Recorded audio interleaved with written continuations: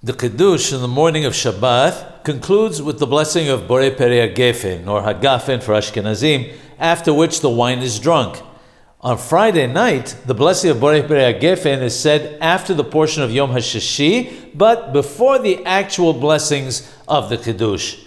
So what should one do in a case where someone picks up the cup on Friday night and without thinking drinks the wine as soon as he says the bracha, the blessing of Borei Perei HaGefen, without first reciting the blessing on the Qiddush? In such a case, he should then bring a second cup of wine and recite the Qiddush on it.